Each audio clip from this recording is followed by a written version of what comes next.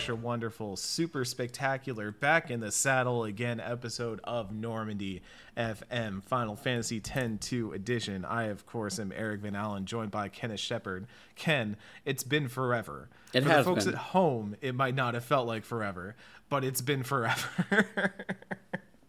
Yeah, it's been over a month since we recorded an episode for the show. Yeah. We're out of practice. We're going to be stumbling over each other. We're going to be forgetting what to do. We're going to be forgetting our P's and Q's the whole time. It's going to be I don't even remember what we did on the show. I don't remember what it's about. Yeah. What are we talking about again? Is this about Cyberpunk yet? Today, we are talking about Final Fantasy X-2, continuing our Final Fantasy X-2 season. We are in Chapter 3, and once again, we find ourselves at a chapter that kind of branches off and goes into just about every which way in every direction if you're not doing just the hot spots, which we are not. We are not necessarily doing a 100% playthrough, but we are chasing the dream of doing a mostly complete playthrough. We'll see how much that holds on as the game goes on.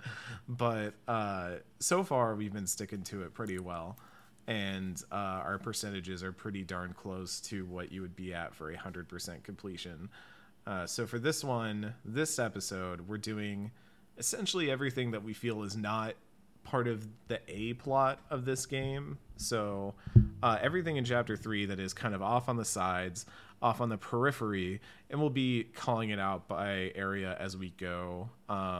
We've been telling the folks at home, you who might be playing along with us, that we've been using the Keyblade 999, I believe, is the guide creator's name, but it's on GameFAQs, and it's kind of been, at least from what we've seen online, the go-to guide for 100%ing Final Fantasy X-2. It's been incredibly helpful for us, and we've been following that basically to a T. So if you go there and you follow all of that person's laid out guides for doing the extra stuff and then the hotspots, that's kind of the structure we're approaching this with. So to start it off, we don't even have stuff to do yet on the ground, because up in the air we got to deal with something. Apparently there are fiends coming out of the temples. Mm-hmm. There's just a nasty fiend infestation in the temples that we were not aware of. And I mean, you got to wonder where they're coming from, right? Because those temples are pretty much sealed off from the outside. There's only one way in and one way out. So where are the fiends coming from, Ken? Mm-hmm. What do we even know at this point? Well, I mean, at this point, we know that Bahamut was somehow alive in some capacity in Bevelle, so hop and skip away.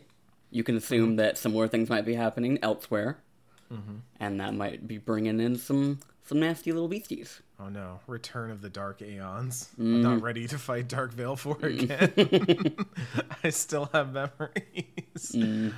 So that's kind of the setup for this chapter, is that the hotspot stuff, and also just generally around Spira, things are kind of going haywire.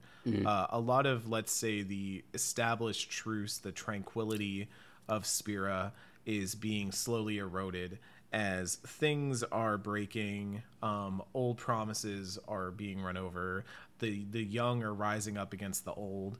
It's all sorts of, I feel like Chapter 3, if it had a theme, would be a sort of rebellion, both of the planet against the people living on it, but also the people living within it kind of starting to question each other and push against each other in interesting ways. We'll get to that. Well, and even in this first scene here, like, there's Yuna's kind of having like this internal struggle about how she's supposed to deal with it, because I think like it's in her nature to want to help, but she's also kind of like tried to have this like sort of new code for herself, like, I'm not going to get involved in everyone else's problems, I'm not going to be the savior of Spira again. And so, like, when they're kind of all sitting there talking about what they want to do, Yuna has to kind of, like, spin it for everyone else, and probably for herself as well. It's like, well, we'll just charge, we'll be your friendly neighborhood Gullwings, and we're gonna basically be, like, guns for hire to help out with this stuff. Which, you know, that feels like her kind of trying to manage what she wants and what she feels that she needs to do, which is, you know, kind of what she's going through in this game. I think it's interesting that we start to kind of develop a dynamic among the girls as well, that Yuna is being torn between these two drives. Riku is kind of an enabler in some ways. Yeah. and Pain is more of the opposite side, where Pain is trying to keep Yuna conscious of all the ways in which people in Spira do try to manipulate her and appeal to the way that she wants to help other people. You know, Right. she is more than willing to put herself into the problems of others, and people in Spira are going to be willing to do that depending on the person. Although there are also people in Spira who start to say, no, we don't need your help. You Right. can move right along. We're all good. And that feels weird too. Like that does feel like, you know, kind of a theme of this chapter generally is everyone is kind of like starting to acknowledge out loud that Yuna exists in this space where she's looked toward for guidance, for, you know, some form of help of whatever's going on. And, you know, certain characters are like, you know, recognizing out loud and also getting to the point where like, oh, maybe we should try and handle these things on our own. And then some people are trying to like kind of figure out like, oh, maybe we're not equipped to handle this on our own. Maybe we are, you know, this is, we've been led in our lives for so long that we don't really know what to do when our leaders are not here. Yeah, because that's the other thing is that I feel like we get this teased early, but we get confirmed later that Nuge is missing. I believe I've never done the new Bavel side of this, but is the or the new Yevon side of this, but is that leader MIA as well? Yeah, he's been missing since we beat him up under Bavel. Gotcha. So the two of the three figureheads we were introduced to in the last two acts or the last two chapters are also missing, and that's an important thing to take into consideration as well, is that some of these organizations are having to deal with the fact that they don't have their, you know, charismatic top at the charismatic man at the top. Not, well, you know, maybe a charismatic top, but Who's to say? who's to Well, say? that's LeBlanc. Yeah. This is a weird Freudian slip of the podcast already. Anyways, we're gonna play some Sphere Break. Ken, we gotta talk about Sphere Break. I've got qualms with Sphere Break. Sphere Break fucking whips. I Better think than Sphere Break- Blitzball I in every way, shape, and form.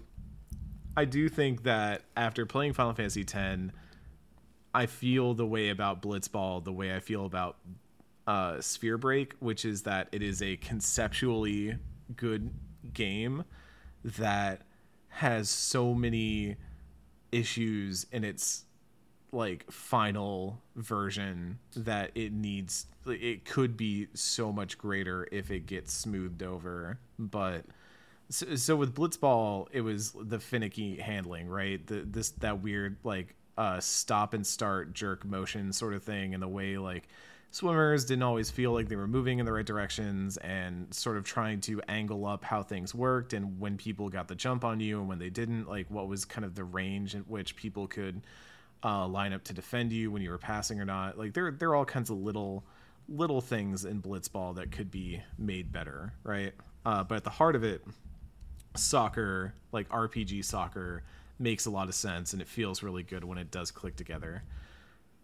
I will say that Sphere Break seems more intimidating than it really is. Once you boil it down to what it essentially is, it's a timed math puzzle, and you're not even really competing with anyone in the way that you do compete with people in Blitzball or in Triple Triad. It's more like someone has made a puzzle and you're trying to solve it, if that makes sense, because there's not like someone else playing it at the same time and trying to score better than you or something. You're just trying to score correctly before the timer or round count runs out. And for those of you at home who need a refresher, the whole idea of Sphere Break is that you have a multiple in the middle of the board, and then around that multiple are 4 kind of core coins that have number values on them, and then around those coins are 12 border coins, or additionally usable coins. And the idea is that you have to make a number, like score a sum of a multiple of the number in the middle using at least one of the center 4 coins and any amount of the other coins. Kind kind of like cribbage. I feel like that was the thing I kept coming away from, is it reminded me a lot of playing cribbage, where you were kind of trying to make a hand that you would then play and score points off of. And much like cribbage, it seems very simple at first, but there are a lot of rules that can kind of stack up over time in order to let the experienced, knowledgeable player score a lot of points by not just playing for a perfect hand, but for playing for different rules and trying to develop a different kind of strategy. And what I mean by that is that the actual win condition is that you need to hit your quota, which is number of, at least at the outset, is number of coins on the border that you have used to create your sums. So say there's a multiple of 2 in the middle, and you tap one of the core coins that's a 1, and then a border coin that's a 3, and that makes 4. So your sum is 4. The game says, good job. That's a multiple of 2. You score points for that. And so you get 1 quota because you used a border coin. And the other coin doesn't count. That's just you completing the hand, as it were. A lot of these boards will start to get to the point where they have high quotas and low turn counts. So a good example is in our championship here, where we have to win 3 games and then beat the champion, who is Shinra. And we'll talk about Shinra in a moment.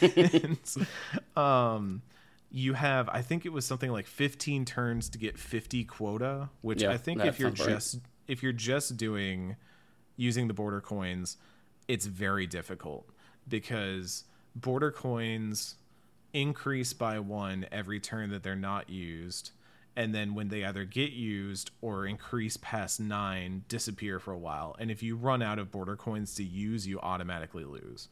So at first, it seems like the idea is you're going to have to carefully manage, because if you think about it, okay, you've got 12 border coins. That's roughly 4 full rotations plus 2 that you need to hit your quota. And so you're having to do all this math about how you're going to get all of those border coins connecting with each other. So what makes sense, and what I was doing, was use the echo counter. So every Which is time, like crucial to winning the game. Absolutely crucial. I don't know how someone would win the Shinra thing by just using border. I would. That's it. I obviously can't say for sure, but like I would be surprised if it's possible. Honestly. Yeah, it seems very, very difficult.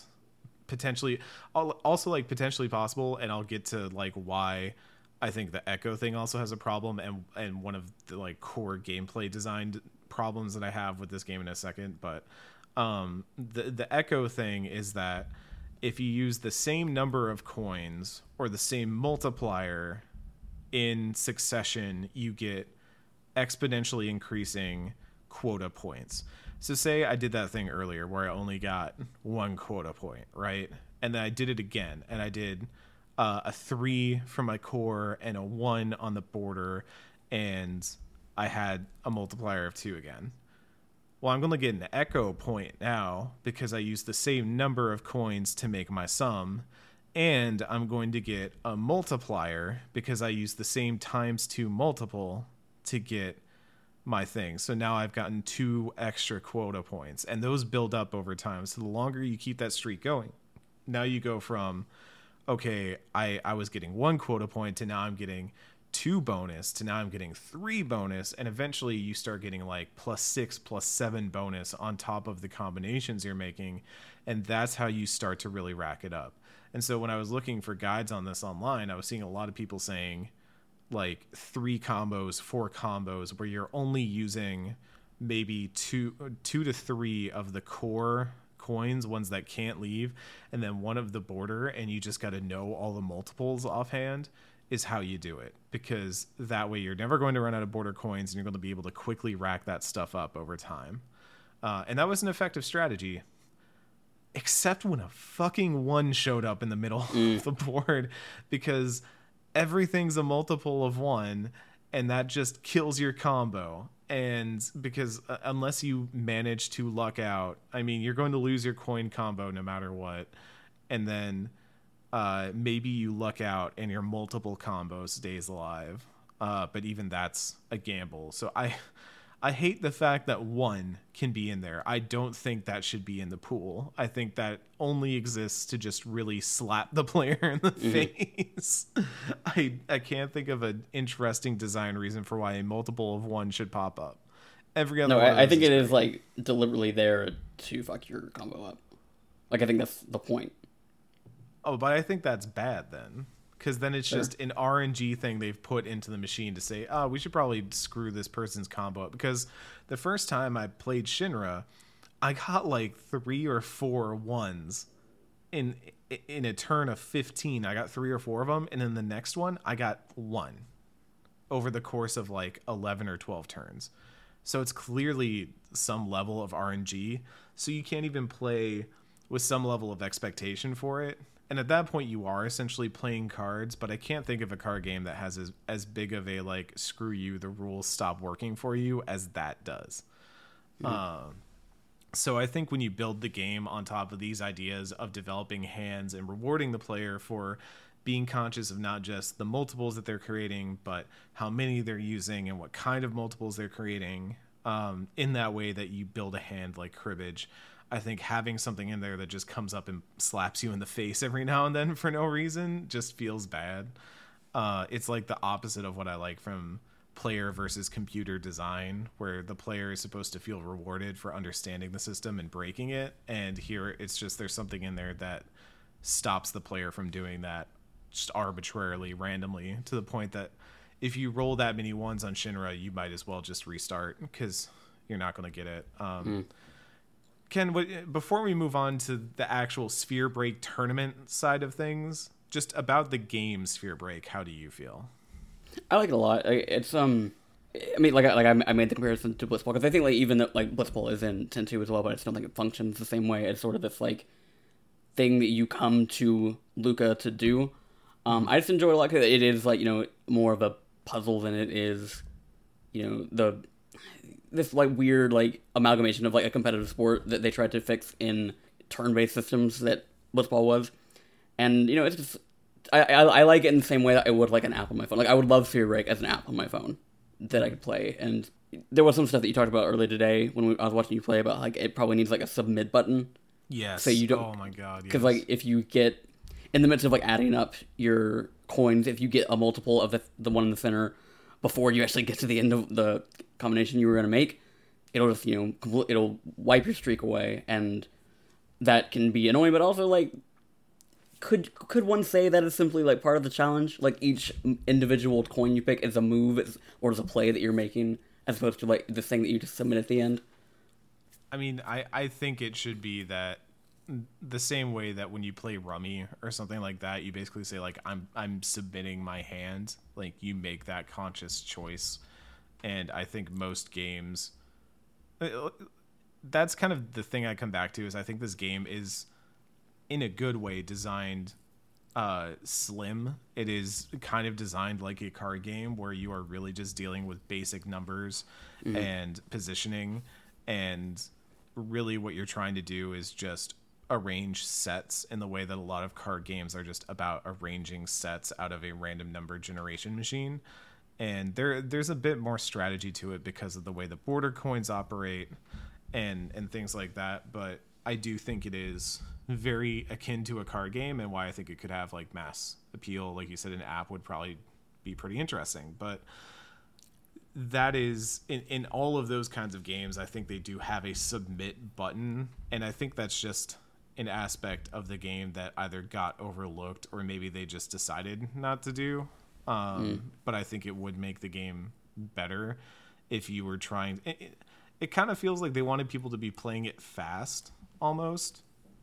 Like there's with the timer and kind of the music that's going, and there's like a pulsating red light behind the board and stuff like that. It feels like they wanted this to not be so serene, because I do feel like when you are kind of in that zen state, that you were trying to talk to me about strategy or whatever, and I was just kind of like, Ken, don't talk to me, I'm in the zone right now. Just let me finish the round.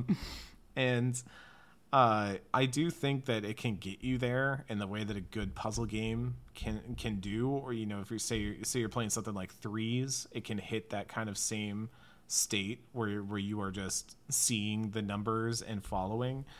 But I do think a submit button, maybe that wasn't in there because they wanted that, to not have that extra step, to have it be more snappy and stuff like that. But I do think it would help purely because I was having to then think of what I wanted my sum to be and then figure out how to order my numbers in a way that wouldn't trigger that sum early. And specifically not use sum chips because they would say, get me a 5 before I could get to a 20, if that makes sense.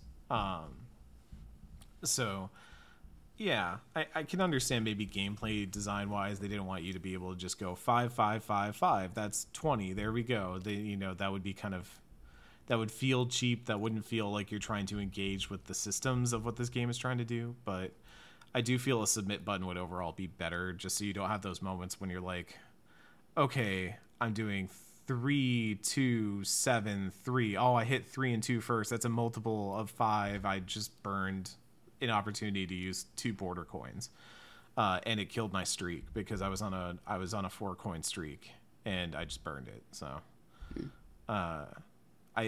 it's something that I would like to see. I do think it's overall a good game. Definitely not the worst side game in Final Fantasy history because it's not the snowboarding from Final Fantasy VII, but maybe not in the hollowed halls where Triple Triad is played, let's say. Although I would be interested to see Sphere Break get added to the Golden Saucer in Final Fantasy XIV. That'd be pretty fun. But so that's the gameplay side of it. And the weird part is that this is kind of really the only time we have to engage with Sphere Break. I mean, you could optionally play it at other points in the game, but I don't feel like there's really merit to unless there's like some thing you get at the end of that line, maybe. I don't think it has like the Blitzball thing of you get Wakka's ultimate weapon from it. But there is the reason we're here and playing in the Luca tournament is because the top prize for winning the tournament is a dress sphere. And it's not just any dress sphere, it is the Lady Luck dress sphere. What many would point to as one of the more unique and interesting dress spheres in 10-2. Definitely one that I know Ken here was eager to get because you've name checked it as a favorite. Some of our other guests have name checked it as one of their favorites. So we toughed it out, and this is where I'm going to start to critique the story because I think to a point it's a good concept. I like when they do these little battle tournament arcs. They did that with Final Fantasy VII Retrograde or Final Fantasy VII Remake Intergrade Intermission, the Yuffie stuff. They did that where they had a Fort Condor mini game where you could play it against all the side characters of that game, and you got rewarded with some really cool stuff if you beat all of it. I think that's a great idea. I think that's fun. I also like. Well, I think Fort Condor is a better game than Sphere Break, but I think using it as a way to tie in additional characters is fun.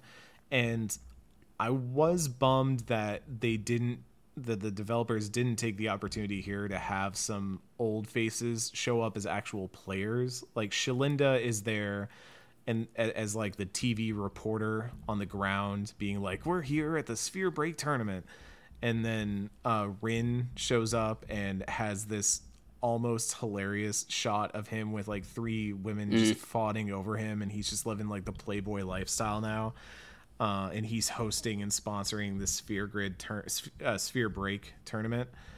But everyone you play against until Shinra, who is the champion, is just kind of a random person in Luca. And a dog. And a dog. The dog is good, to be fair. Playing against the dog is good. But I was kind of hoping that maybe they'd find a reason for, maybe even if it wasn't, it doesn't have to be Shalinda, but I feel like there's some unused side characters from 10 they could have put in here. They could have had one of the Crusaders. They could have had one of the Blitzball team members, like one of the Luca goers could have been hanging out and playing. You even can run into a Luca goer, a Blitzball player, while you're wandering around looking for people to play in the tournament. And they don't even say anything about the tournament. They're just like, yeah, love taking a break from playing blitzball every now and then. Like, this person exists and their sole personality is playing blitzball. So I would have liked to have had some side characters here to chat with and hang out with, and it would have made it feel a little bit more special of a tournament. That's part one of my critique. Do we want to just jump into talking about Shinra, though? Sure. This little shit. this ungrateful sphere kid who this entire chapter, by the way, is following you around and setting up comm spheres for untold reasons as you go to every area, and so is kind of being like, hey, take me to all the different places in Spira so I can put these spheres down. He is the champion that you have to fight to win the tournament, and ultimately either you or Shinra will win the tournament. Why does he not give you the dress sphere if he wins the tournament? Y'all are on the same team. Shinra is aware that you are in the middle of an actual quest to do some good in the world and can make use of said dress sphere. Like, there's literally no reason for him to not be like, oh, you lost the tournament. Well, I think you're going to make better use of this dress sphere than I could. You know, well, you'll pay me back in a different way. Or maybe you have to do a side quest for him, and then he gives you the dress sphere in return. Like, I don't like making Shinra the final champion. I think it would have to be somebody that's antagonistic to Yuna to have that sort of you get it or you don't get it thing. So I feel like it would have had to have been LeBlanc or maybe like Logos. You know, someone who you could see like swooping in to get a sphere. Who's the Ken, help me out. The other summoner. Bella. Donna?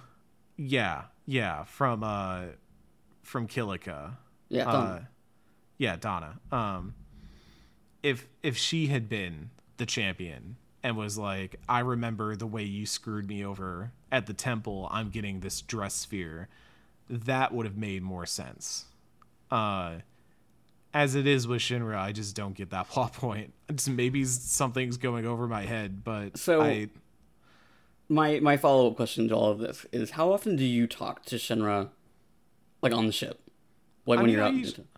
I usually, at the start of the chapter, I stop by and I see what he's up to, and I talk to him. I ask because, like, one of the first things that he says frequently, like, when you talk to him is, I know everything.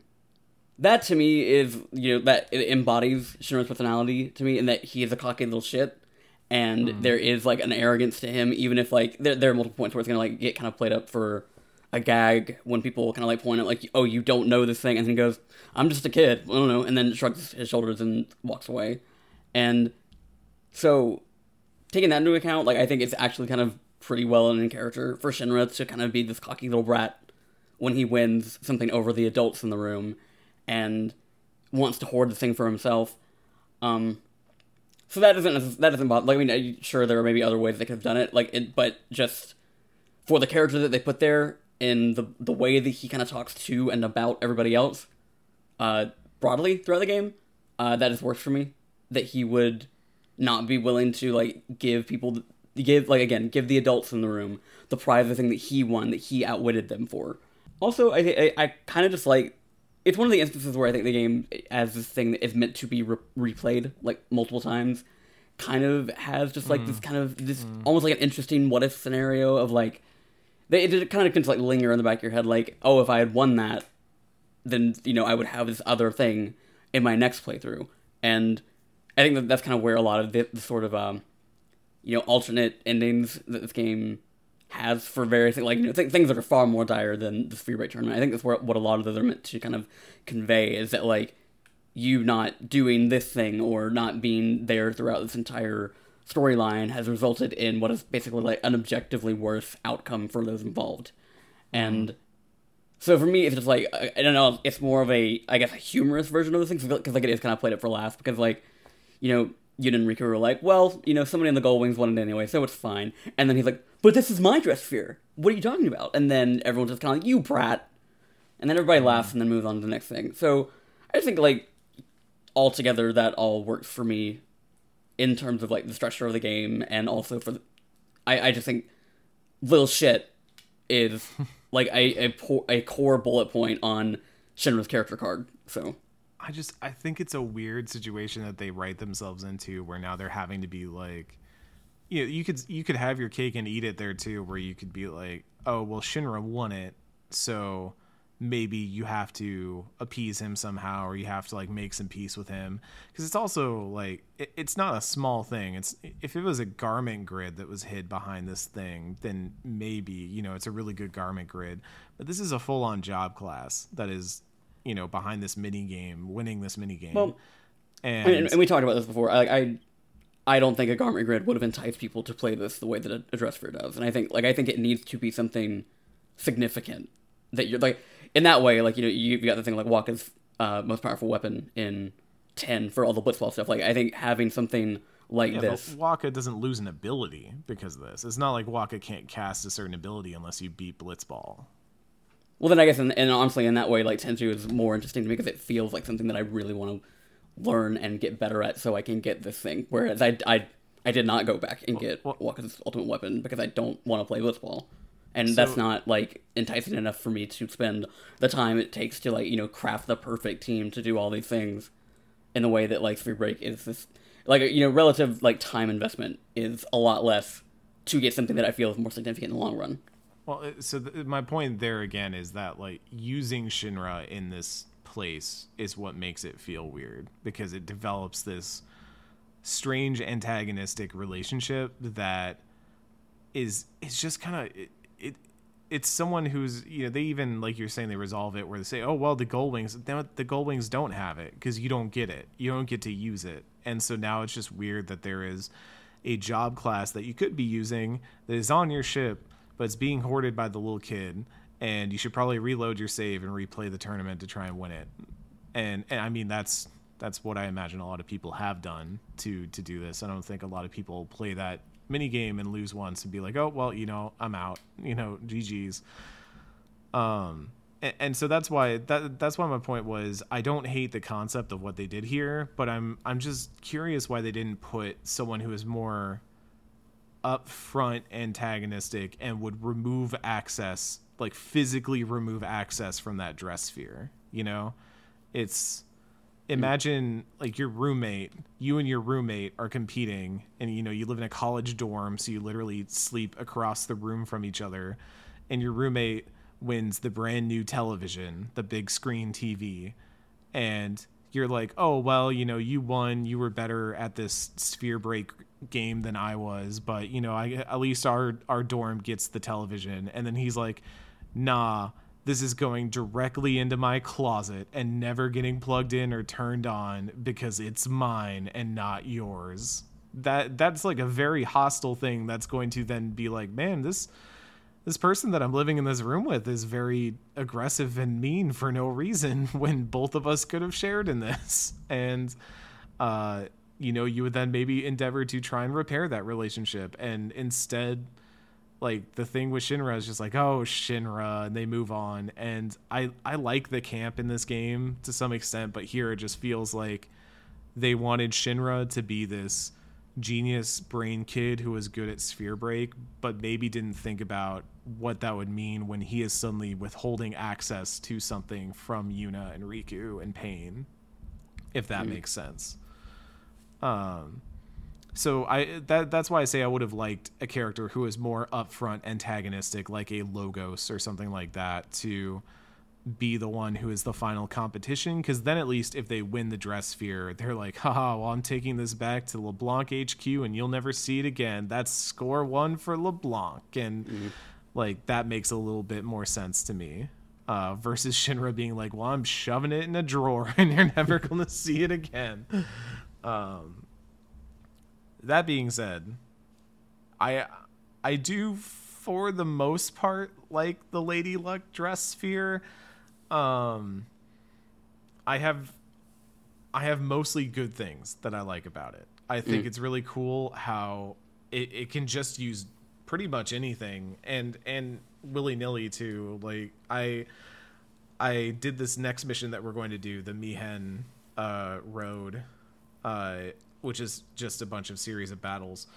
I had Yuna using it for about half of the time, and it was cool that she was throwing out all these abilities like armor break, power break, different attacks, different things that could kind of help my team out, and it was all at random because you're playing the reels when you do it. You can also just normally auto attack, but when you start out you have the option to attack, or you can spin the attack reels.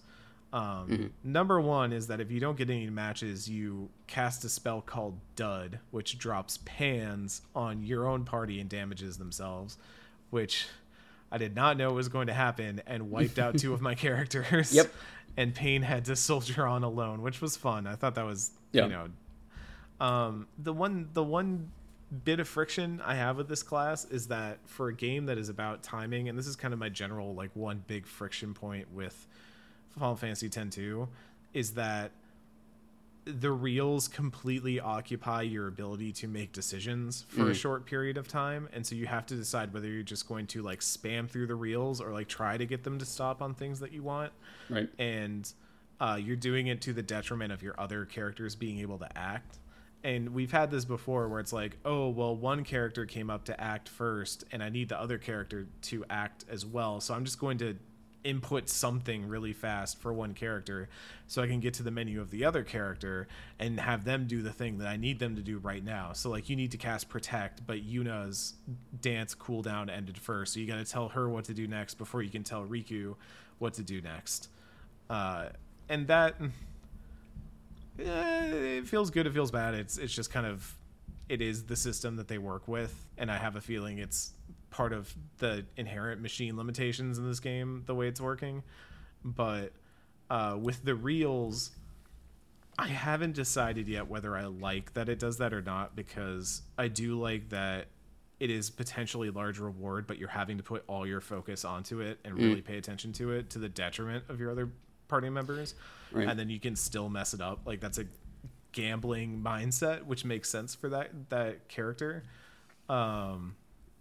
But also it kind of starts you out with just those options, and so like Lady Luck, the gambler job class, does feel a bit underwhelming at first. It feels very gimmicky at first, and it's only started to feel more interesting as I have gained more abilities in that class. Right, because I get the thing like the dice rolls, which do like a number of hits depending on what number you roll, and like that also plays into like the chain mechanic. Like you are, increasing by doing as many hits as you are able to increase damage of things that come after. I think my feeling on the things that you're talking about with the reels, I think with this game, like you have to be very cognizant of like what your team build is at any point, because like I was watching you play with the Dark Knight, with like playing the Dark Knight dress sphere a lot today, and as I said in the last episode, I don't feel like the dress spheres that I have put the time and effort into really gel with having that class on the field at any point, because like I am so speed focused, where the Dark Knight, both in terms of like the ATB gauge that is going to fill it, but also like the movement speed of what their attacks are, it just kind of broadly, it does not gel in that same way. And I think you just have to be like really deliberate with some of these classes, and I think Lady Luck is one of them as well, where like you can have this moment where you have to dedicate all your attention to the reel, but like you have to have characters that are also in the party that can at least survive in the midst of however long it is that you're looking at a very particular point of the screen. And like for all the randomness of Lady Luck, I think there is like a sort of meticulousness you have to have about when and how you use any of those abilities, and that it's just, I think, inherent to the job. And the risk and reward of it is, I think it goes beyond just the actual mechanics of like doing the reels or rolling the dice. Like I think you have to have a team that supports having that kind of character out at all times, or you're not going to get the mileage out of it that you need. Yeah. Like the reason I have stuck with Dark Knight and why I've enjoyed it so much over Warrior is because when the deliberateness works, so like to be fair, when Ken was watching me today, I was grinding through a lot of battles, and there were some of them where I instantly knew that I was like, oh, I can just autopilot through these. I don't really need to be paying attention to my actions or chaining them together or whatever, so I'm just going to keep mashing X while I look at my second monitor. And that was definitely some of those where I was just like, mash X, because I found the combination of, it was like Darkness Dance, a level 3 spell from Riku, and attack from the Dark Knight that was just working. But what I like about the Dark Knight when it does work is I think it has a really cool skill set of using status effects alongside the warrior attacks, and I've started to get to the point now where I'm equipping Pain with items that gives her extra effects on her attacks, so she can apply things like slow on her attacks, which is very, very useful. But also I like that there's that big reward, for the big risk of, sometimes Riku just decides to take a second longer than she normally does, or casts her spell faster than she usually does. Or, I'm sitting there with Pain's auto attack, like ready to launch it, and I'm having to anticipate it like a full second before the cast actually goes off so I can time them up right for the chain. But when I do land that chain, it's numbers, Ken. It's beautiful numbers. And so I kind of enjoy that, because alongside the fact that Warrior is mostly just kind of Auron from Final Fantasy X and does not feel as dynamic as the Dark Knight does, where the Dark Knight is able to apply things like bio, is able to sacrifice life force if I want them to. I'm enjoying some of the classes that feel a bit different from 10 in that regard, some of the more specialized classes. And so I have liked Lady Luck on Yuna, but it's also to the point where, okay, if I have Yuna on Lady Luck and Riku is my dedicated black mage, what am I doing to take care of healing? Well, I've got those two up. Well, maybe Pain needs to start doing some healing, but what does Pain's healing look like? Does Pain go white mage at that point? I don't have white mage trained up on Pain. Maybe Yuna has to go into white mage, and we swap some stuff around, but I am having to start to contend with that part of the game where I can't just have one character be good at one thing. I need to start having other characters be able to pull their own weight in very specific classes when I need those specific movesets out at a certain time. Right. Yeah. I've kind of, I guess I've kind of settled into not necessarily like classes for each character, but more like archetypes of what I'm doing, because like I do generally have Pain being the damage dealer, although when we haven't gotten to the dresser that I use with her most frequently. We'll get that this episode, where Riku, as I said before, like I have her mainly on white mage or alchemist, depending on the moment, because like those are like two like primary healing characters, but also in different contexts that kind of allow me to, that I've kind of like shifted a lot of my white mage use into defense, and then use alchemist for healing, because that allows me to like bypass the shell that I just put up to like prevent everyone from taking a lot of damage from the magic using enemy that we're fighting.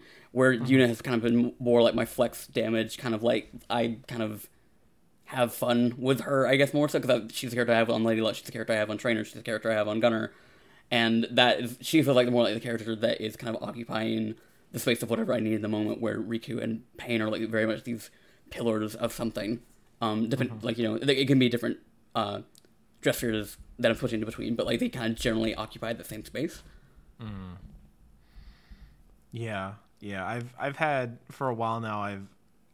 I've been able to get by without having a dedicated white mage, or when I've needed a white mage, I don't need a black mage. And that's one of the nice parts, is I feel like the game has not really had the sort of relying on elemental stuff that Final Fantasy X did at times, where I feel like you don't need to use elemental weaknesses as often. Like they aren't going to help in many of the major fights that we've had so far. Yeah. And so that's been freeing in a way. But when I do need a black mage, Riku has been my go-to, but Riku's also been my go-to white mage.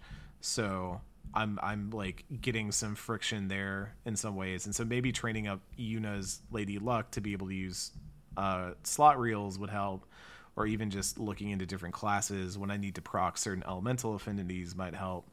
But I do still think this combat system is just really malleable and fun in a way that is honestly reminiscent of something like, Final Fantasy Tactics or Final Fantasy V, like those sorts of games where the job system is really malleable and asks the player to really design a sort of combat set that they're going to put out. And obviously that ended up playing into Final Fantasy 13 as well, to the point that I do almost wish I could set presets and like call out for the team to swap to certain presets. I understand why they don't do that, because that would undo the garment grid system that they have. Right. But I also feel like the garment grid system is the one I engage with the least out of all the systems in this game, in terms of it so far for me, it's mostly been about what, how many jobs do I need to have equipped for each character and what do I need them to do. And I'm not really paying attention to, I need to pass through all the gates of my dress sphere and stuff. That has not really been what I've engaged with. It's been much more about what's going to give me the best base level bonuses while also holding all the dress spheres I might need it to hold. And so I do almost wish there was like just a call out system, but I understand why it's not. I understand why it's not there. It's, just going to have to live with that and imagine a Final Fantasy 13 with the complexity of 10-2's job classes and dream. Anyways, as I mentioned before, after we're done with the Sphere Break tournament, we jet off to the Mian High Road, and the Machina are rampaging. Just, who knows why? Something went haywire. Skynet's finally back. Who knows? But we're gonna race the ambiguous Al Bhed, who we do not see at all during this time, and we're just kind of like seeing numbers pop up where they're like, the Al Bhed are destroying Machina. You should try to destroy more than them. Make it a competition. It'll be fun. This is really just fight enemies along the high road. It's fine. The music is great. The music's fantastic in this section. Really great time to be reminded of how good the battle music in this game is. Yeah, there's there's another section in this chapter that I feel like does a more interesting, I guess, like sort of riff on just like making you fight a bunch of enemies all at once, where this is just like it feels like killing time. Yeah, it feels like enforced grinding in the weirdest way, where they're like, hey, if you've been speeding through this game, you should probably stop and get some levels here. Whereas if you're over leveled for where you're at, like I am, I just was like, please stop making me do this. I already did this earlier in the game. I'm already too high a level. Stop.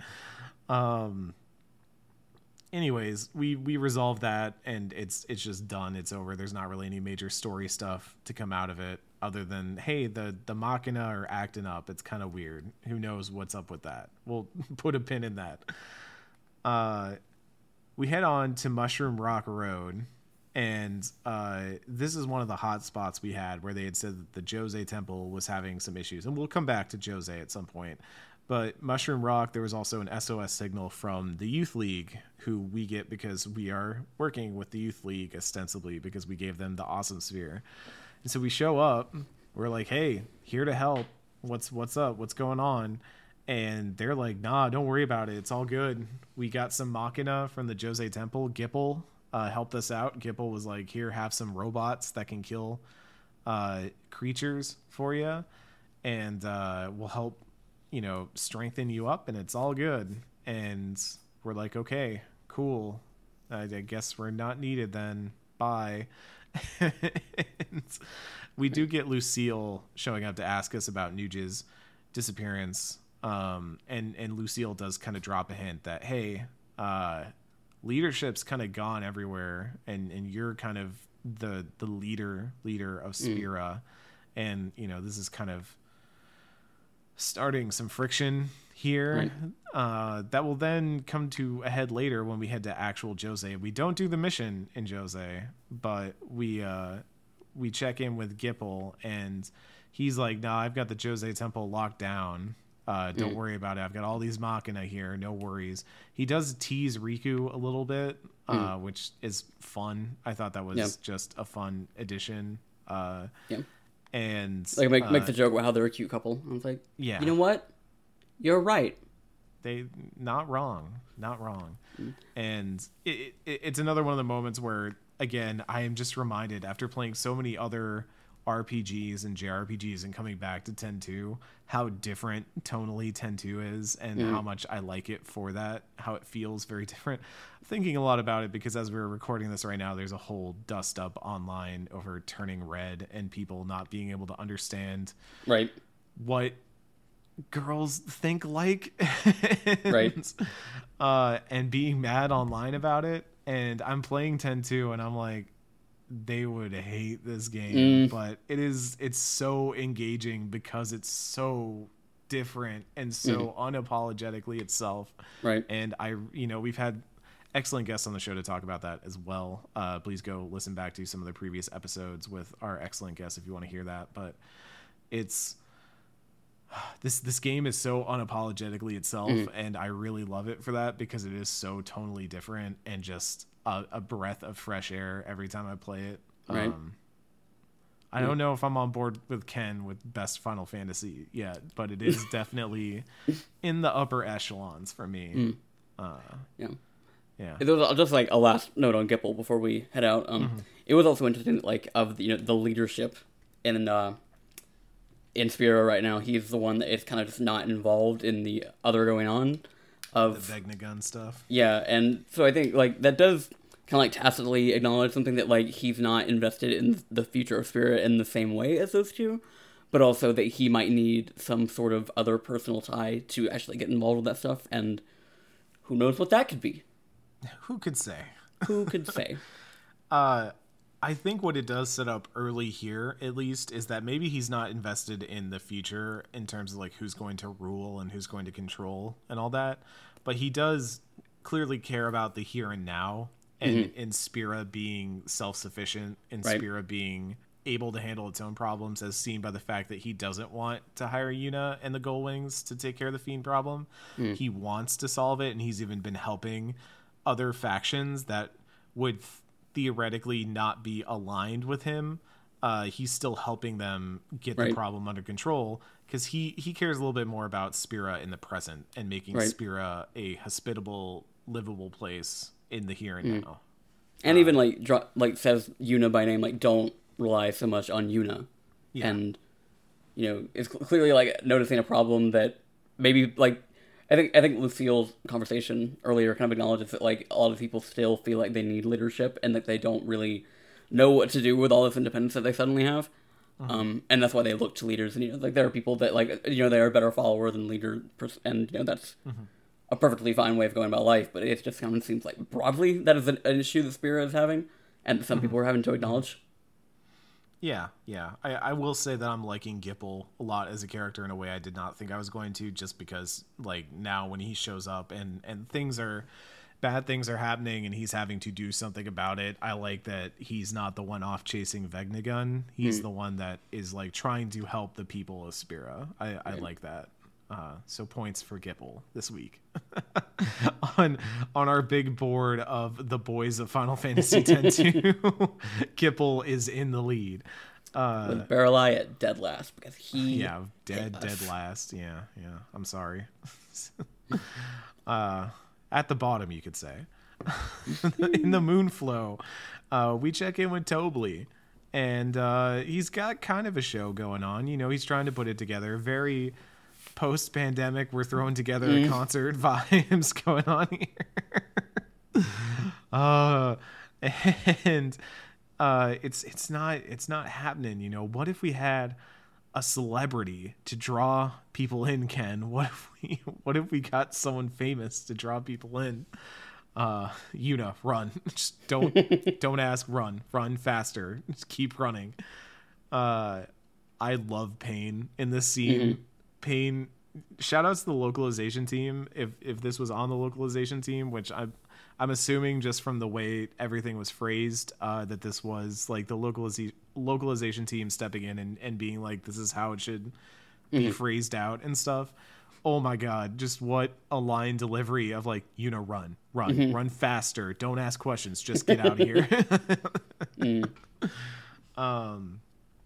They end up dragging her away from Tobley and getting ensnared and being part of a music / circus act, but just keeping that beat going of Yuna as the world's most popular celebrity / geopolitical leader.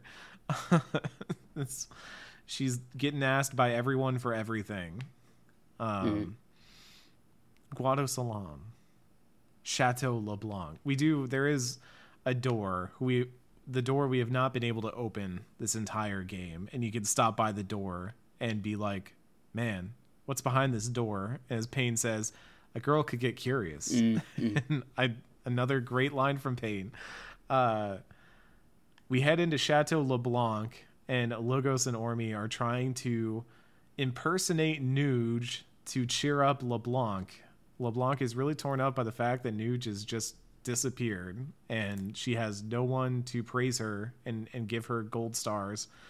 And so Logos and Ormi are trying to figure out how to cheer LeBlanc up by imitating Nuge poorly. These fucking boys have no clue.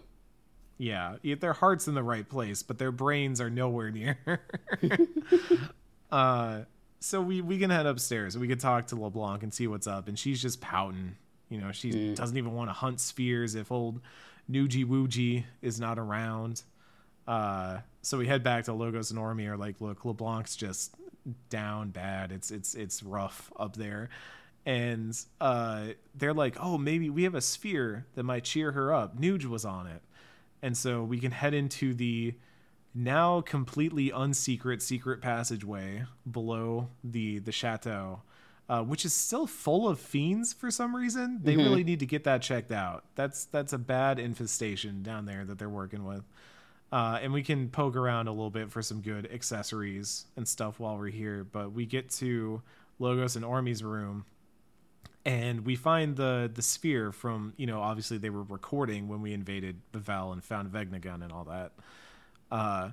And there's a gag that had me laughing multiple times here. And at first I did not think it was going to make me laugh, because it's a sphere of them investigating. And as you remember, they had a sphere camera while they were investigating the Vegnagun outpost, or whatever you want to call it, the labs underneath Bevelle. And the camera keeps zooming in on the rear ends of our heroines here as they're walking along, and I'm like, oh great, here comes another joke about leering at all the women and haha, boys will be boys.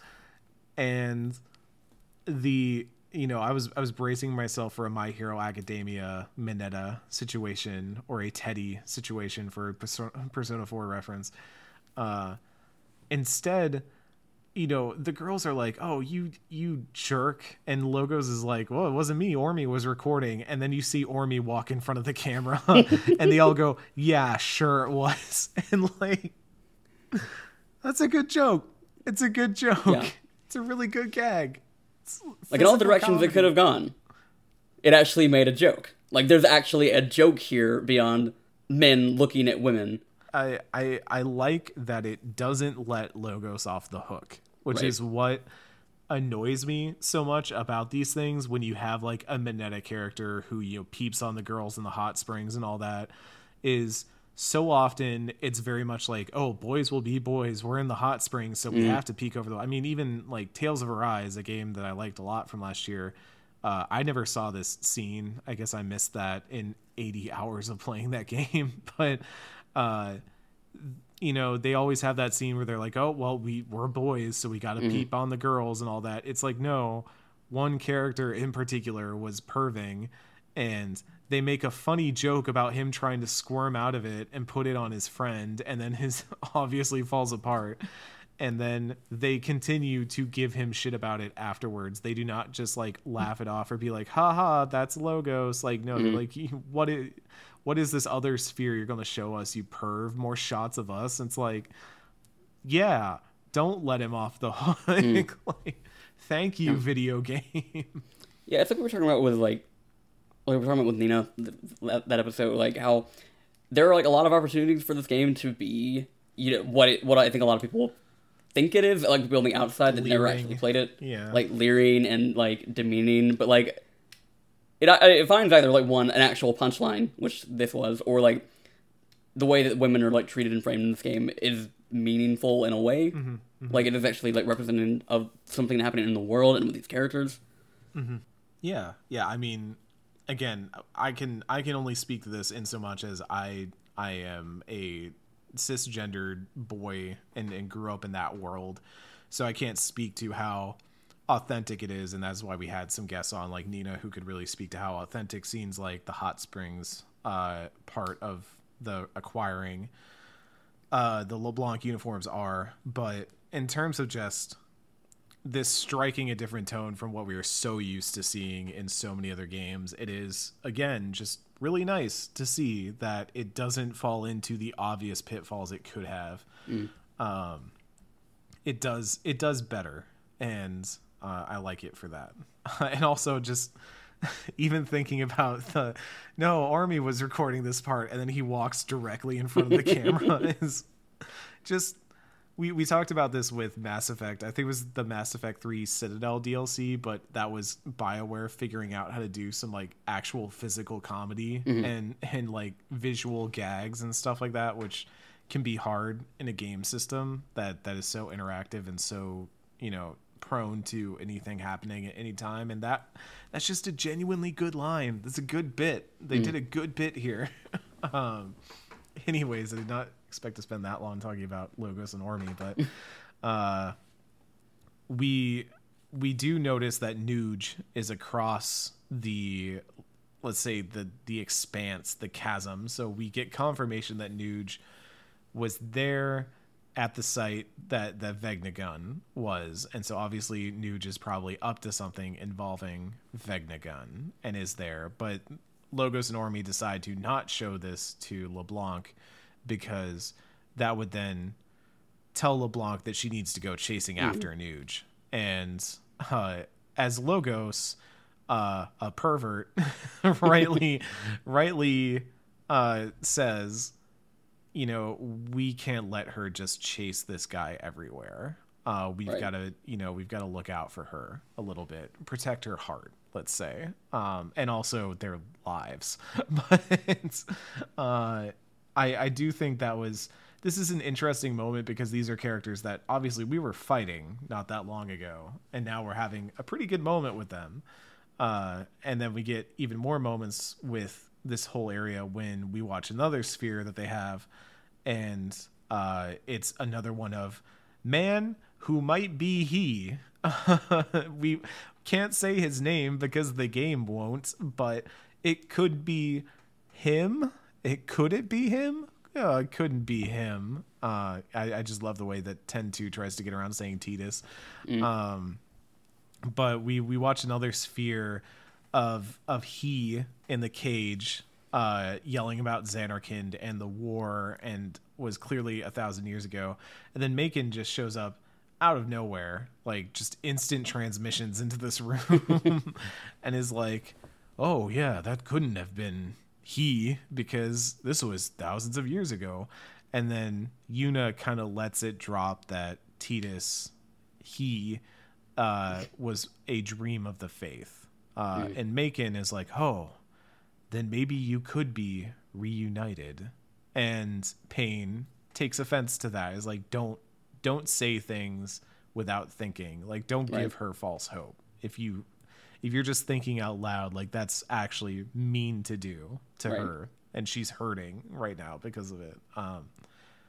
Which again, Pain, good friend, looking out, truly looking out at all times. I like this whole section. I like the Guado Slum section a lot, and weirdly enough, one of my favorite parts that I just noticed as they were kind of being told the story by Macon, the way Riku's just kind of hanging out on the bed, just chilling. I just like the way that these characters make themselves at home wherever they are. It's fun. It's endearing.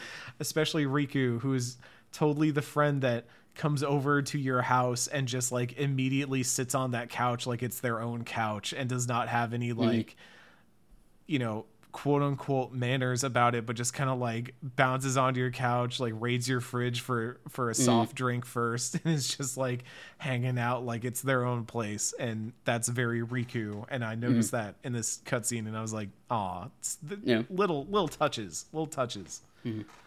Look what happens when you set up a party from the beginning and develop them across the entirety of a game. Incredible." The Thunder Plains. Not many check-ins here, just a few. We talked to Sid, who is feeling sorry for himself. Counterpoint, Xanarkin. Go fuck yourself, Sid. Yeah. Like, Riku is like not having it, which is... Yeah. It's interesting because, like, you know, Yuna being, like, the very empathetic person that she is, like, wants to, like, you know, talk about what's wrong, what's going on, and then Riku's just like, no, this man does these things, just does shit.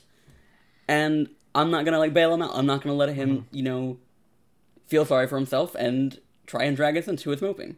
And I appreciated that, to be honest. He wants someone to tell him it's all actually okay and no one's mad at him. And he needs to, like, get over that because, like, the fact that he isn't thinking about that stuff is what caused you to be mad at him in the first place. Right. So...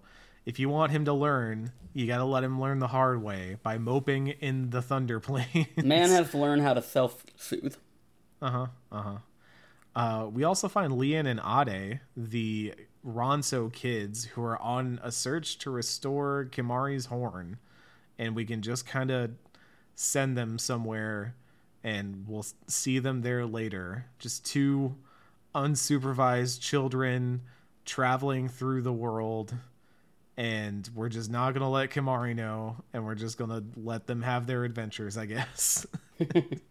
Sure. This is part of 100%, folks. That's the only thing invested that I have in that right now. Over in Macalania, this is actually a pretty cool section.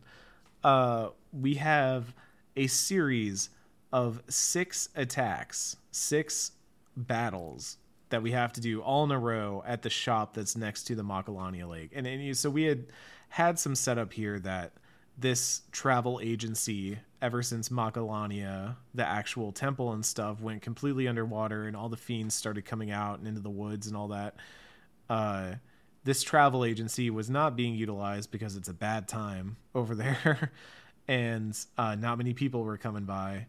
And it's also been a bit hostile. It hasn't been doing well.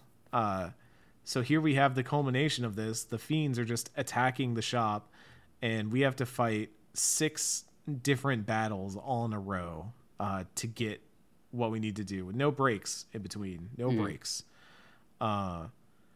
And there's some tough fights in here. I feel like some of them are kind of intended as, hey, take a break for a moment. Like, use this battle to do your healing, to get yourself, you know, fit back up. You know, we've got two enemies on the field that you kind of already know how to deal with. So swap over to your white mage, work on that a little bit, and then you go into the next one, and it's that big 2-headed guy and the flying eye Goma thing. And you're like, oh, crap. I failed it once. I got it on the second time, but I failed it the first time around. It was a good challenge. It was a nice challenge. Yeah, I lost it, I think, twice. But like I said in my notes, like the snowballing effect of it is like that's kind of a thing with 10-2 broadly. It's like, you know, it's so fast paced that, like, if you lose one person, it is very easy to suddenly lose the other 2 while you're trying to heal that one person, and it feels like that's kind of like extended for several fights because you can't heal in the middle of them. So yeah, it's tough. We get inside after winning the fight, and the Albed leader there. Everyone, by the way, has been massacred. Like, this is a part of the game that I felt like really deals with, like, oh, just because Sin's not around anymore, like, a lot of people just get murdered in this scene, and you walk into that travel agency, and it's brutal on the inside. Like, it looks bad in there, and the leader there gives us the Berserker dress sphere and then passes away, and I was kind of shocked by this Yep. whole scene. It was a lot. It was a lot. It's To I mean take in. yeah, it's one of the darker moments of this chapter for sure. In the midst of like the fucking like the tonal whiplash of depending on how you play these things can be pretty strong because like say you came here straight from Luca after having done the Fear Break and it's like oh right, just a reminder that the world is dangerous. Yep. So I did not pay off Owaka's debt, so I did not get this scene. But if you have paid off Owaka's debt, he apparently shows up and vows to turn the shop around and do right by the folks who gave their lives to protect it. I have Yeah. not given Owaka any of my money because that's all gone towards accessories. Sorry, bud. Yeah, So, I mean I wanted I- rings. yeah, I think before I came here, I like went and made a point to go pay off the rest of his debt. Usually by like selling stuff to barkeep, and then buying stuff from Owaka because like I mean, his stuff is like slightly discounted, so it kind of works out anyway. But yeah, like I went and paid it off, so like he comes here and is like, because like Owaka's a character that runs away from shit the majority of the times that we've ever seen him in these games. So for him to have a moment where he's like, okay, I'm gonna step up. I was like, yeah, that's good. That's like the natural conclusion to this character, I think. I wonder if I could still pay off because I'm still in chapter 3. I wonder if I could still pay off his debt and then come back and get that scene, or if you have to do it like before you do the battle in Makilania. I'm not sure. I mean, yeah, worth a shot. Yeah, it's worth trying. I mean, either way, what do I lose? So, but Berserker, I have not used this yet. I'm interested in slotting this into Pain's Dress Sphere to replace Warrior, but curious on your thoughts, Ken. Yeah, I tend to like I use Berserker on Pain because it is the fastest of these kind of like really powerful like damage dealing dress spheres because like it's fast one thing, but also like it allows you to cast Berserk on yourself, and then so what I often do is I'll get Pain to do that, so like she'll be stronger, but I lose control of her, but I also kind of don't have to manage her in the same way, like so I'm kind of able to focus specifically on Yuna and Riku and their abilities and whatever things I need to get done then, while I just have, Pain being this fucking, this damage dealing force of nature that's going on the side. And luckily, like, I for some reason remembered Berserk, or maybe that's confusion, I guess, that, like, I was always afraid for a while that she was going to hit the party, but no, like, she very specifically hones in on enemies, so that sort of risk is gone there. But there is, the greater risk of, like, you do lose control of a character for, an indeterminate amount of time. Yeah. But it's always worked out in my favor, and and the weird thing about it is like when she switches into it, like she doesn't walk across the battlefield to hit somebody. She rolls into a ball, Sonic the Hedgehog style, and then comes up and fucking sucker punches enemies, and that's fun. That's cool. I might give it a shot because I have a good white mage in Riku, and I have Yuna doing a lot of the songstress stuff, and I feel like that combination might work out well of Berserker, songstress, white mage, of just all-out blitz offense on Pain and then backing her up with buffs and healing. So we'll see. Maybe I'll fool around a little bit with that dress sphere at some point. And then we also get an Albed primer and I think a garment grid from this, but yeah. So, dress sphere, garment grid, Albed primer, and traumatic visions. That's 10-2 classic. But over in Beaconell, we get told that we need to interact with the Cactuar Nation, which I guess is just here in 10-2 is just a bunch of cactuses, but there are still the fantasy Cactuar everywhere. 10, I'm trying to remember the exact way they frame this, but they say that there is something stirring underground and they need the 10 sages of the Cactuar Nation to summon the Great Haboob, which, if you are familiar with the term, a Haboob is a dust storm, and not just a funny word to say out loud. But they basically need these sages who have been journeying across Spira to come back and defend the Cactuar Nation, and we need to find some of them. We can get 5 or 6 of them in this chapter, I think. There's one in the Oasis, there's one in Besaid, Chateau LeBlanc, Guadasalam, the Calmlands, Thunder Plains, and we have to do this weird. It's like a shooting gallery, kind of like it bounces between camera angles, and we have to hit X when it's on the right character to shoot them, and it just kind of like pacifies them. It sucks. It's real bad. It's too fast, but luckily you don't have to win to accomplish what you're trying to do. So it's whatever. Yeah. So that's another collectathon thing we're going to have to do for completion reasons. I'm assuming we'll get something good out of it, God willing, and we'll just move on with that. I don't know. I don't have much more to say about that part because it's just like, hey, here's another mini game. Hey, you know how you're done with Sphere Break? Well, let us introduce a new mini game for you to engage with. Yeah. Wasn't wild about it, but it is what it is.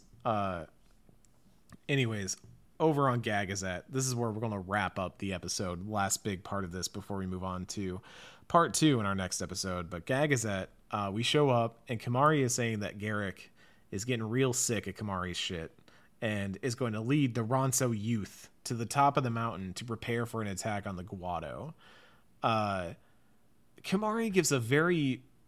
Ken, you and I were talking about this because I even played this today, the day of recording. And the best reasoning I have for why Kimahri cannot directly get involved is him being like, well, he's going to talk to the voice of the mountain. And I hope that the voice of the mountain will tell Garrick that it's, wrong. And he will listen to the wisdom of the mountain and come back down. And it's so... I'm not crazy about it. It feels weird. It feels weirdly passive in the face of a character who was never that. Also, like, it's got that tinge of like, oh, he's the upstart young youth that wants to start war, whereas the wise leader is like, listen to nature, and nature will tell you that war is not the way. And I don't know, they haven't established Kimahri well enough as that kind of character to do that yet, I think.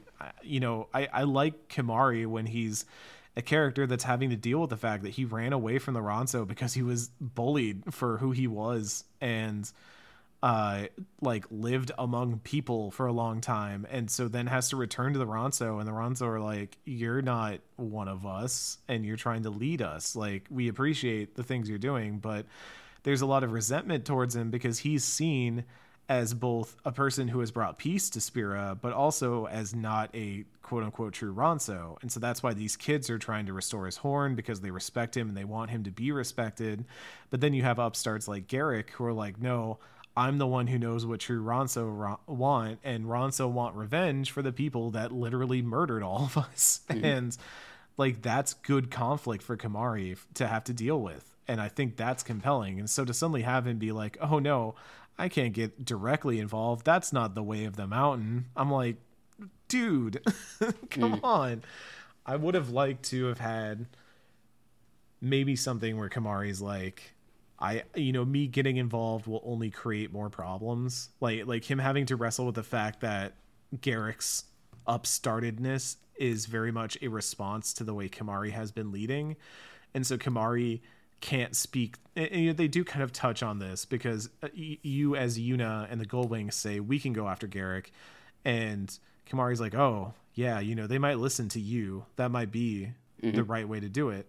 And I was like, cool, yeah, no, that makes sense, is bring in another perspective, someone like Yuna who is has seen the ravages of war and can also it is in sort of a place where you have been helping the Ronso up to this point. You would make sense as somebody to act as a third party to get involved. For once in the mini games we have covered, a third party has a reason to get involved. Yeah, this is another point where I was just like, what are they doing with Kimahri, the character? And I think, I think the end result is the same, but the way they get there just feels a little bit messy. I don't know. What did you think of this moment for Kimahri? I think it is. It doesn't quite get to the same level as Lulu in terms of like really feeling like they're kind of like shoving this character to the side, in the surface of something else. But it does kind of get towards that because like I think there's something interesting said about like all the things we just said about like how Kamari has been a person who has been a Ronso outside of Gagazet and like sees the world in a grander way than some people that have just lived here their entire life are going to. But it doesn't feel like it just goes anywhere because like even when in these previous chapters when we've kind of come here to talk to the Ronso, Yuna's the one that kind of like has to say things to various people to get any sort of movement going in here. Where Kamari's kind of like, these fucking kids, I don't know what to do with them. That nobody respects me as a leader, and I don't know. Maybe they're right, and I guess if nothing else, like I do kind of like the way this ends in terms of Yuna being like, I'm not even concerned about the conflict. I am concerned about my friend and how this is affecting him. And that, I guess, feels kind of in line with how she's been throughout this game in terms of, like, I don't want to get involved in all these petty wars that Spirit is getting into, but I do care about the people that I care about. I want to be able, like, I want to be able to have, like, that one-track mind of, like, why this matters to me. It's because it is hurting the people that I care about. But in terms of Kamari, like, yeah, he's just kind of there. And he gives us the dress fear that whips ass, but... Yeah, the trainer one, which I initially thought was something else. I thought that was how they were going to introduce some of the monster aspects, and so I didn't really look at it. But from your description here, it sounds like it's actually pretty cool. Yeah, it's one of the few dress fears in the game where each character gets a different set of abilities because they get a pet that they are like training to fight, and so like it's kind of like Yojimbo had a dog that when you summoned him, like he would fight with that. It's kind of like that. Yuna's pet literally is one of the dogs of whatever fictional breed that is that Yojimbo has, and so like it plays into Shiba. No, I thought it was. I'm looking it up. I thought for some reason I thought Yojimbo had a Shiba Inu.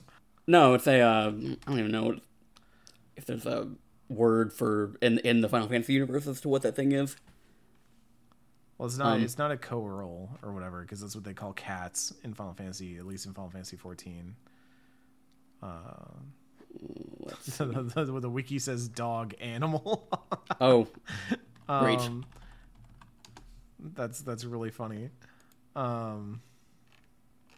Jesus Christ! I'm looking at some of these fucking pictures from old Final Fantasy games. Oh yeah. Okay, I know what you're talking about. It's got that sort of like almost lion face on the front. Yeah.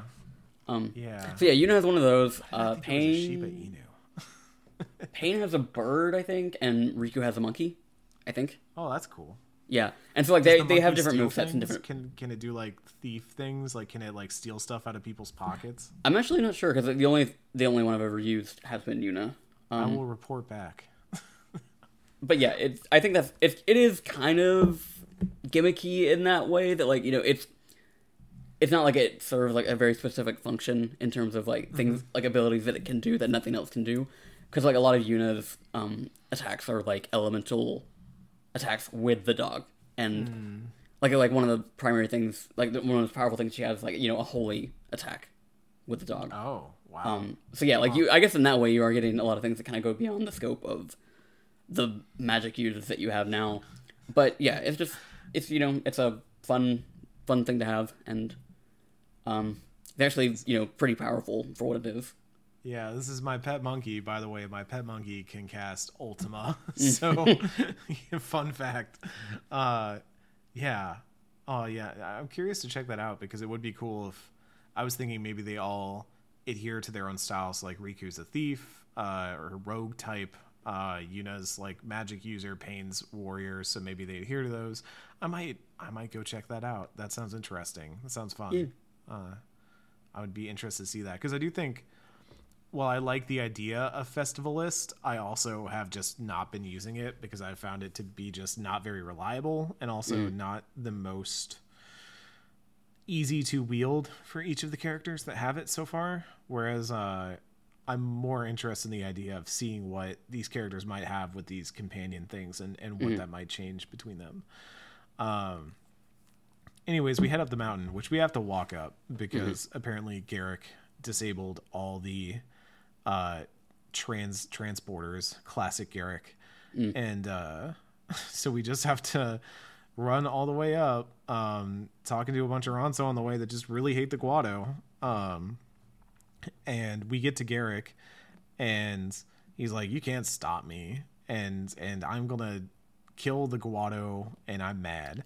But Yuna tries to appeal with reason, and then Garrick is like, look, trial by combat. If you can beat me, we'll stop.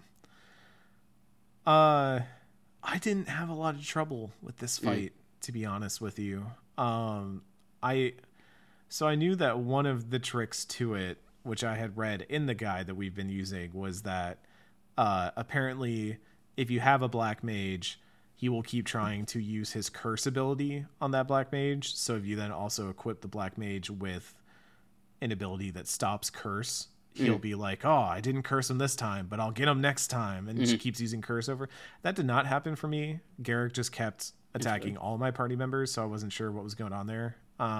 Maybe that's a thing that they have fixed in later versions of this game, but I also just did not have trouble with this fight on the whole.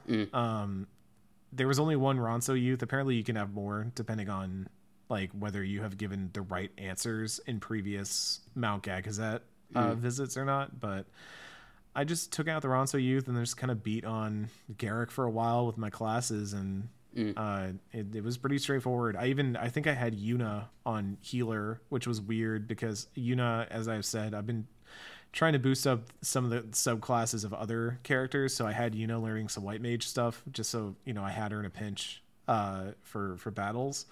And even Yuna with very, very basic white mage abilities was able to keep my team topped off and protected the whole time. So like I did not feel like I had much trouble with it. How'd you kind of feel about it? Yeah, I think like once I kind of got past his defenses, like a lot of his kind of opening moves or protection magic, I just had Riku on white mage to dispel it, and then switch back to alchemist. And yeah, I probably should have done that. I was just stubborn, and I was like, hey, you can make the damage less, but you can't stop me from doing it, so I'm just gonna keep hitting you. Yeah. It was, ultimately it's a fight that's just kind of hitting each other for a long period of time, not really any gimmicks, and not as, I'd say, intricate or involved as the as some of the fights we've had recently, but overall, still kind of a neat conclusion to that. Yeah, and I did like that last scene where after you beat him, he's kind of like, after I, spoke to the whatever they call it, the voice of the mountain, it was silent, so I knew this wasn't what I was meant to do. So he kind of reframes the fight as like him just being frustrated and like wanting to fight about something, but then kind of just being, in his eyes, the thing that like signals to him like, no, I was wrong. Yeah, it's an interesting one to end on because I do think it's that we've kind of been having all these different factions rise into their own power, and here we have a faction rebelling against its leader, or at least its like corporeal leader, but then when they turn to their spiritual leader, their ethereal deity that they kind of have for themselves, still being told like, no, you are being rash, you're being headstrong, like, step away, take a deep breath, think about this. And it's also kind of that lingering in the background concern of, man, we're dealing with Vegnagun, and we're dealing with building, and we're dealing with all these other major high level problems, but also like there are a lot of Ronso who are still really mad about what happened in Final Fantasy X, and they're angry, especially the youth, and they don't know what to do with it. And Kimahri's struggling in trying to figure out how he's going to handle all of it. And I like the moments when we come back here to visit that stuff. So I'm looking forward to when we get more of that in future chapters. We've only got 2 chapters left, which is wild. I know these chapters are pretty big, but to think of it in terms of we've really only got possibly 2 stops left at Gagazet is kind of wild to think about. So, yeah, Kimahri, bud, my heart goes out to you. Maybe, I don't know, start, just throw Garrick off the mountain or something, This is why I'm not a leader, but still, maybe just throw Garrick off the mountain. as always, we are Normandy FM. We are a retrospective podcast. We are covering Final Fantasy X-2 right now. In the past, we have done Mass Effect, Dragon Age, Jade Empire, The Last of Us, and Final Fantasy X as well. If you like what you're listening to, if you've been listening to us, especially on the free feed, you can always leave us a like, a comment, a subscribe, a review, something to give us a little bit of boost in the algorithm more than anything else. Ken and I, this is not our profession. This is not something that is our job. This is a passion project for the both of us.